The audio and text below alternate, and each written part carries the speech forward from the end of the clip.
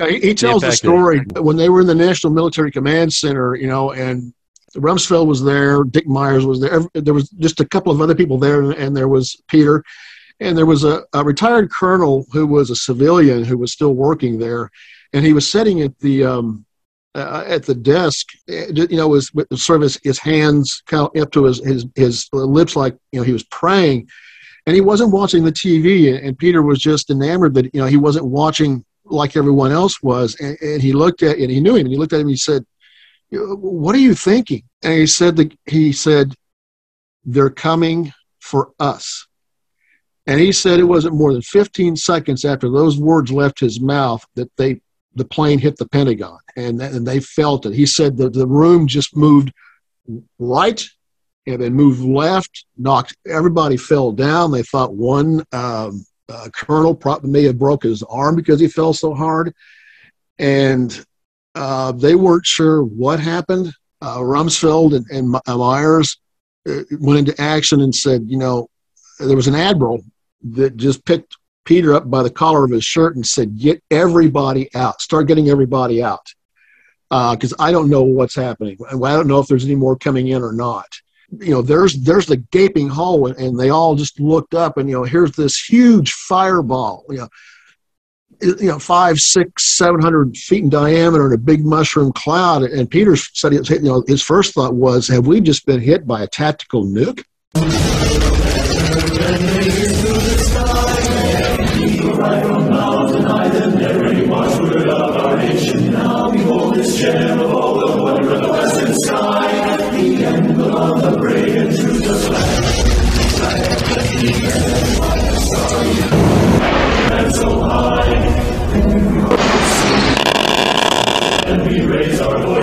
The absolutely catastrophic mismanagement, the criminal overprinting of our U.S. dollar is rendering its value every day that goes by less and less. Therefore, take matters into your own hands, patriots. Click on the Find Out More button next to the gold bars that you'll find on the Black and White Network and protect your monetary assets now by investing in gold and silver. And tell them that Bill McIntosh sent you and protect your assets today.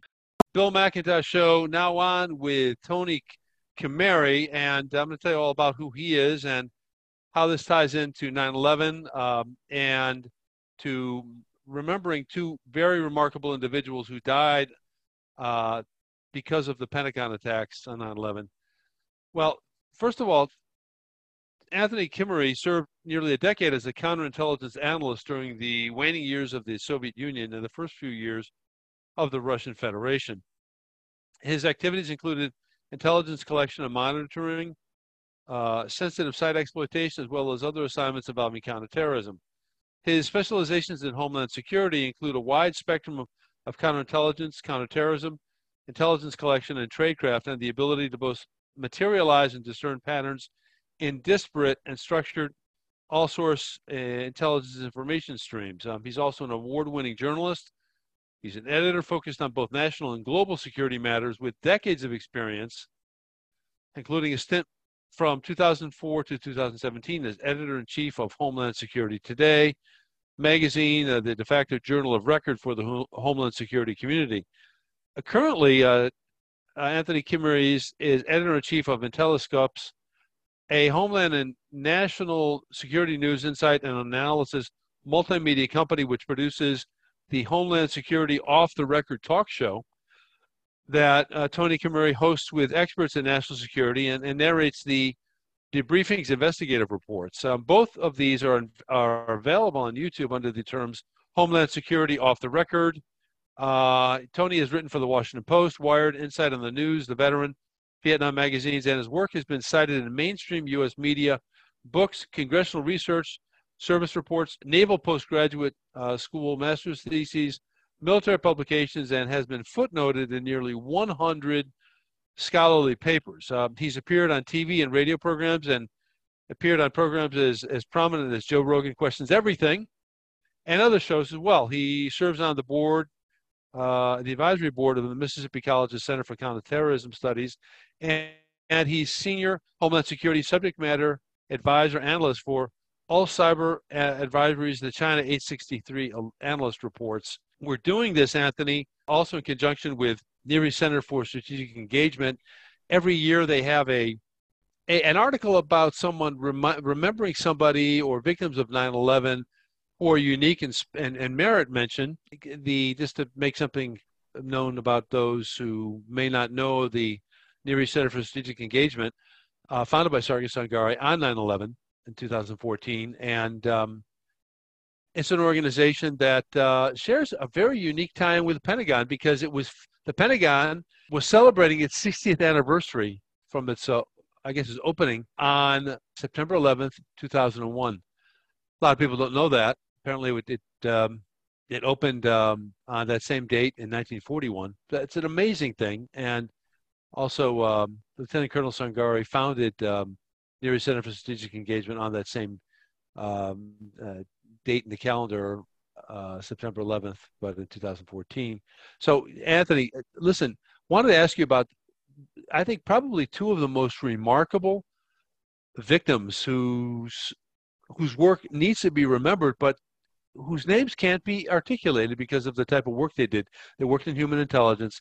Tell us about these unique individuals. I guess we want to call them. We call them Tom and Joe, or Tom and Jerry. Tom and Jerry. Tom and. I think we actually referred to them as Pete and Repete. Okay, sure. Okay, fine. We'll talk to them as Pete and Repete. Tell us about Pete and Repete and who these guys were. Guys, I assume they were guys, and maybe one or both were female. I don't know. No, they were both men. First, thank you for having me on your program, and thank the good Colonel for having introduced us. Yeah, likewise. Amen. They were two gentlemen who I had previously worked with in counterintelligence. I had already gotten out. They were younger. They had stayed in. I can't reveal who or what organization they were working with. I can't even mention the acronym, even though I'll call it an intelligence cell. It no longer exists, but it still remains classified, as do their identities. They were involved in human intelligence gathering, primarily dealing with threats to any branch of the military at the time. It was a time when we weren't really sure who all of the threats were. 9/11 had not happened yet, although clearly we were aware that Islamic or radical Islam was a problem, going all the way back to the Munich massacre, of the Israelis, Beirut in '83, the Marine barracks bombing, the embassy bombing. But after the fall of the Soviet Union, everyone was pretty much scrambling around trying to figure out who our enemies are and who we needed to be looking out for. There was just a lot of things on the radar. We were involved in counterintelligence, primarily, originally, Soviet era spies, sleepers in the United States, what they call illegals or undocumented. And then when the wall fell, KGB became the FSB, but they still had their own intelligence network set up in the United States. And these two gentlemen were among our team. In fact, there's only one person still alive who was on the team. It was part of an organization that had 5 or 6 different compartmentalized units doing different things under the command of a lieutenant general in Army military intelligence. And that's what we did. They were there at the Pentagon that day. Unfortunately, they did not office there. They did not work there, but they were there for a highly classified briefing. I don't know what it was about. I was going to catch up with them afterwards, have drinks with them, and do the regular chit chat and catch up, because we had not seen each other in a while. Like I said, they continued on. I had already gotten out because of an injury I suffered. They were heroes. They did a lot of great groundwork. They had been involved in classified exfiltrations, infiltrations. They weren't actually part of what we would call today special operations groups or any kind of a special operation force, but that's kind of what they did. It was a whole different organization that, if people remember an old group called the Intelligence Support Activity, or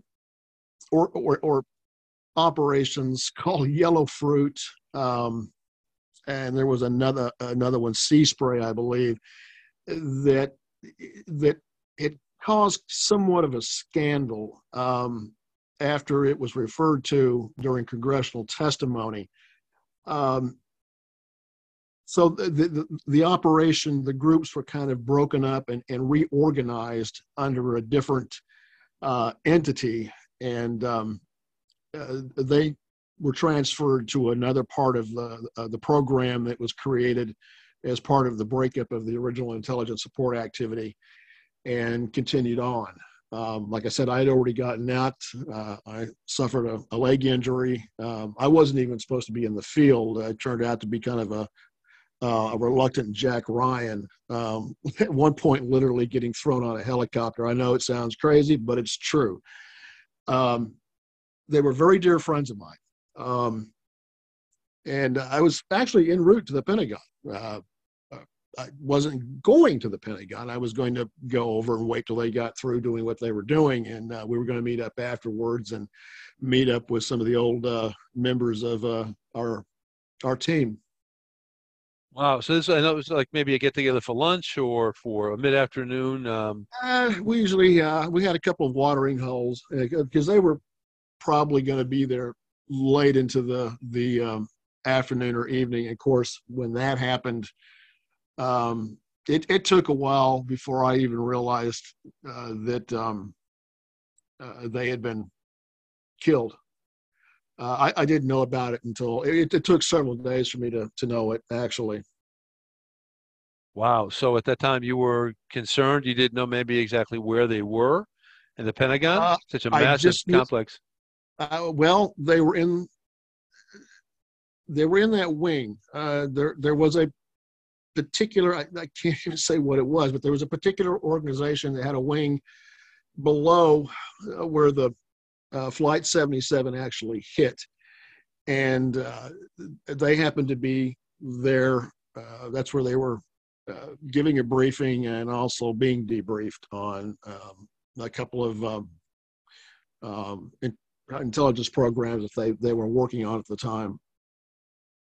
Well, that's amazing, huh?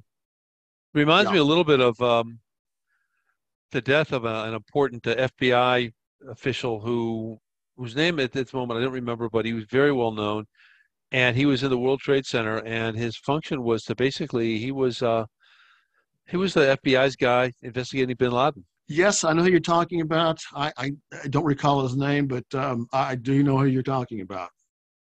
Yeah, it's amazing. And so here we have, you know, amazing coincidences that people who are dealing with really at the tip of the spear in terms of human intelligence, You if know, that can be stated. it's kind of like, I know you want to talk about this, but it's kind of like what happened when Islamic Jihad, or Hezbollah, actually, they're both Iranian backed, when they bombed the U.S. embassy in Beirut in '83. It took out our entire Middle East CIA experts, our top experts at the time. Wonderful people, wonderful people. It was much like that. We lost a lot of people. In fact, it set us back for quite a period of time. Sure, because these are people that, you know, their combined endowment of training and knowledge and language proficiency probably was maybe a couple of centuries, you know. Yes, Uh, yes. I mean, people who are still in this, who have stayed in, or if you've, even put in your 20 years and you stay in, you're talking about a lot of institutional memory and a lot of institutional knowledge, which I think you and I talked about that the other day. We've lost that, or it's being lost, and it's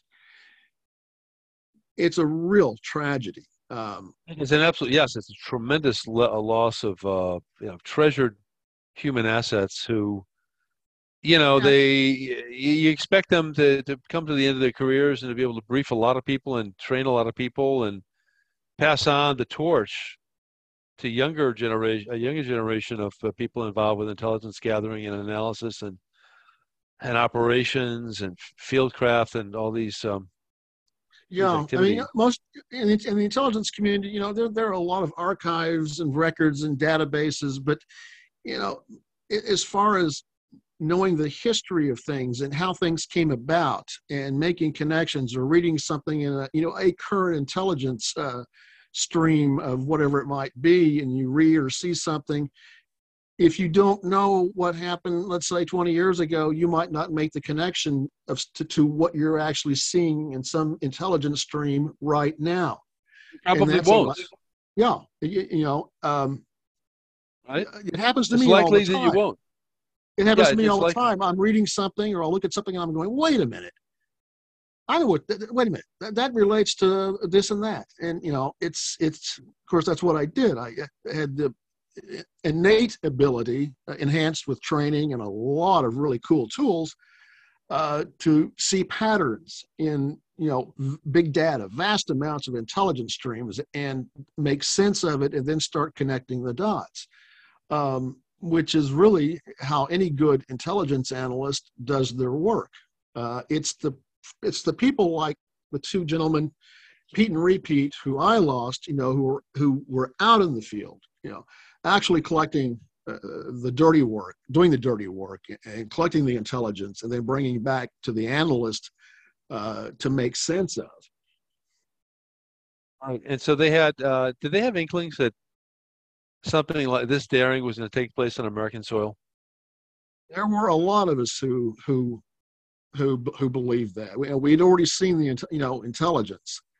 I remember when I was driving in, I heard I was in my Chevy Silverado driving in on I think it was on Route 29, driving in to 66 on into to DC, and I heard it on the radio that the first plane had hit the North Tower, and I knew immediately. I just instinctively knew what it was. I didn't even think Without no, twice. without even knowing that, hearing about the second No, um, yeah, the second plane had not hit. attack. It was, and I think it was anybody who at the time was privy to intelligence or knew anything about Al Qaeda, Bin Laden, uh, what they had talked about, or the chatter. Everybody I know of that had access and they knew immediately what had happened before the second plane ever even hit. Sure, because it's a big, bold attack, asymmetrical, outside the box, We and knew, and we knew that it was their target.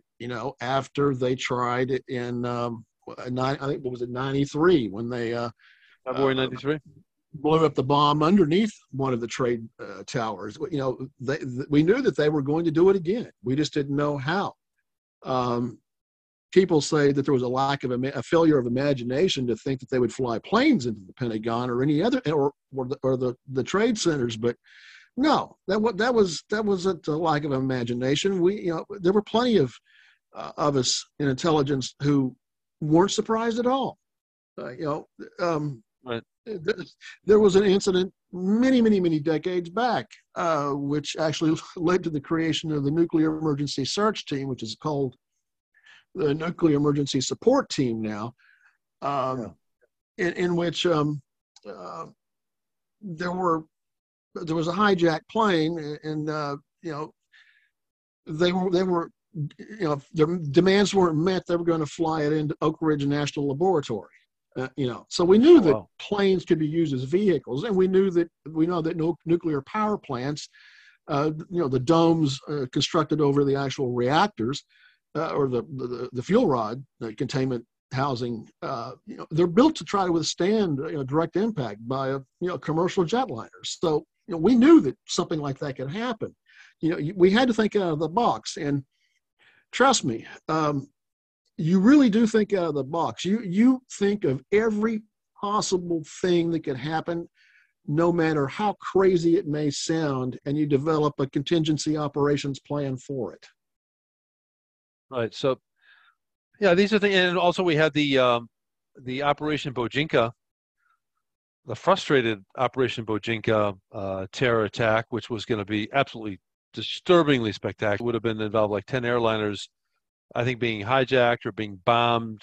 Was it simultaneously over the Pacific? It would have been an unbelievably shocking loss of humanity and a Yes, terrible terrorist attack. and there have been a number of potentially catastrophic, devastating attacks that have been stopped that will, people will never know about. Of course, right. So looking at Pete and Repete, any idea on their backgrounds? Can you tell us anything at all about, um, the type of guys they were, um, you know, where They they came were up to, from, they what part came of the up to, country they were from? um, one was from New York, and the other one was from uh, in the South. I want to say Georgia, Alabama, somewhere in the South. I can't remember now. Right. They both came up through the ranks of a particular service. Their MOS was military intelligence, and they went into counterintelligence. Right after. That's what their MOS was, and it stayed with them because at the time, the KGB threat at that time was still huge. They were penetrating. It was the time when they were actively involved in South and Central America and other parts of the world, particularly the United States. We had a very big concern about what we call either sleepers or illegals, some of whom are still being rolled up. They were just good old boys, but they knew that they knew their business. They weren't afraid of anything. They did their jobs. They were true patriots. Sometimes they had to, bend things a little. They didn't break any laws, but they had to bend a few things to save people. Let's put it that way. Yeah, wow. I bet they did. They had, and their careers spanned quite a bit of time going back to the 60s, or not quite that Uh, long, or yeah, well, I'm trying to think when they got in because they were in their mid 50s on 9/11. So they went in right after high school, actually, both of them.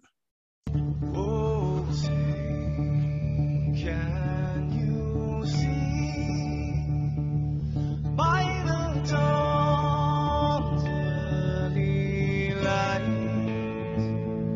what so proudly we hailed at the twilight's last gleaming, whose broad stripes and bright stars through the perilous fight, oh, the red marks we watched were so gallant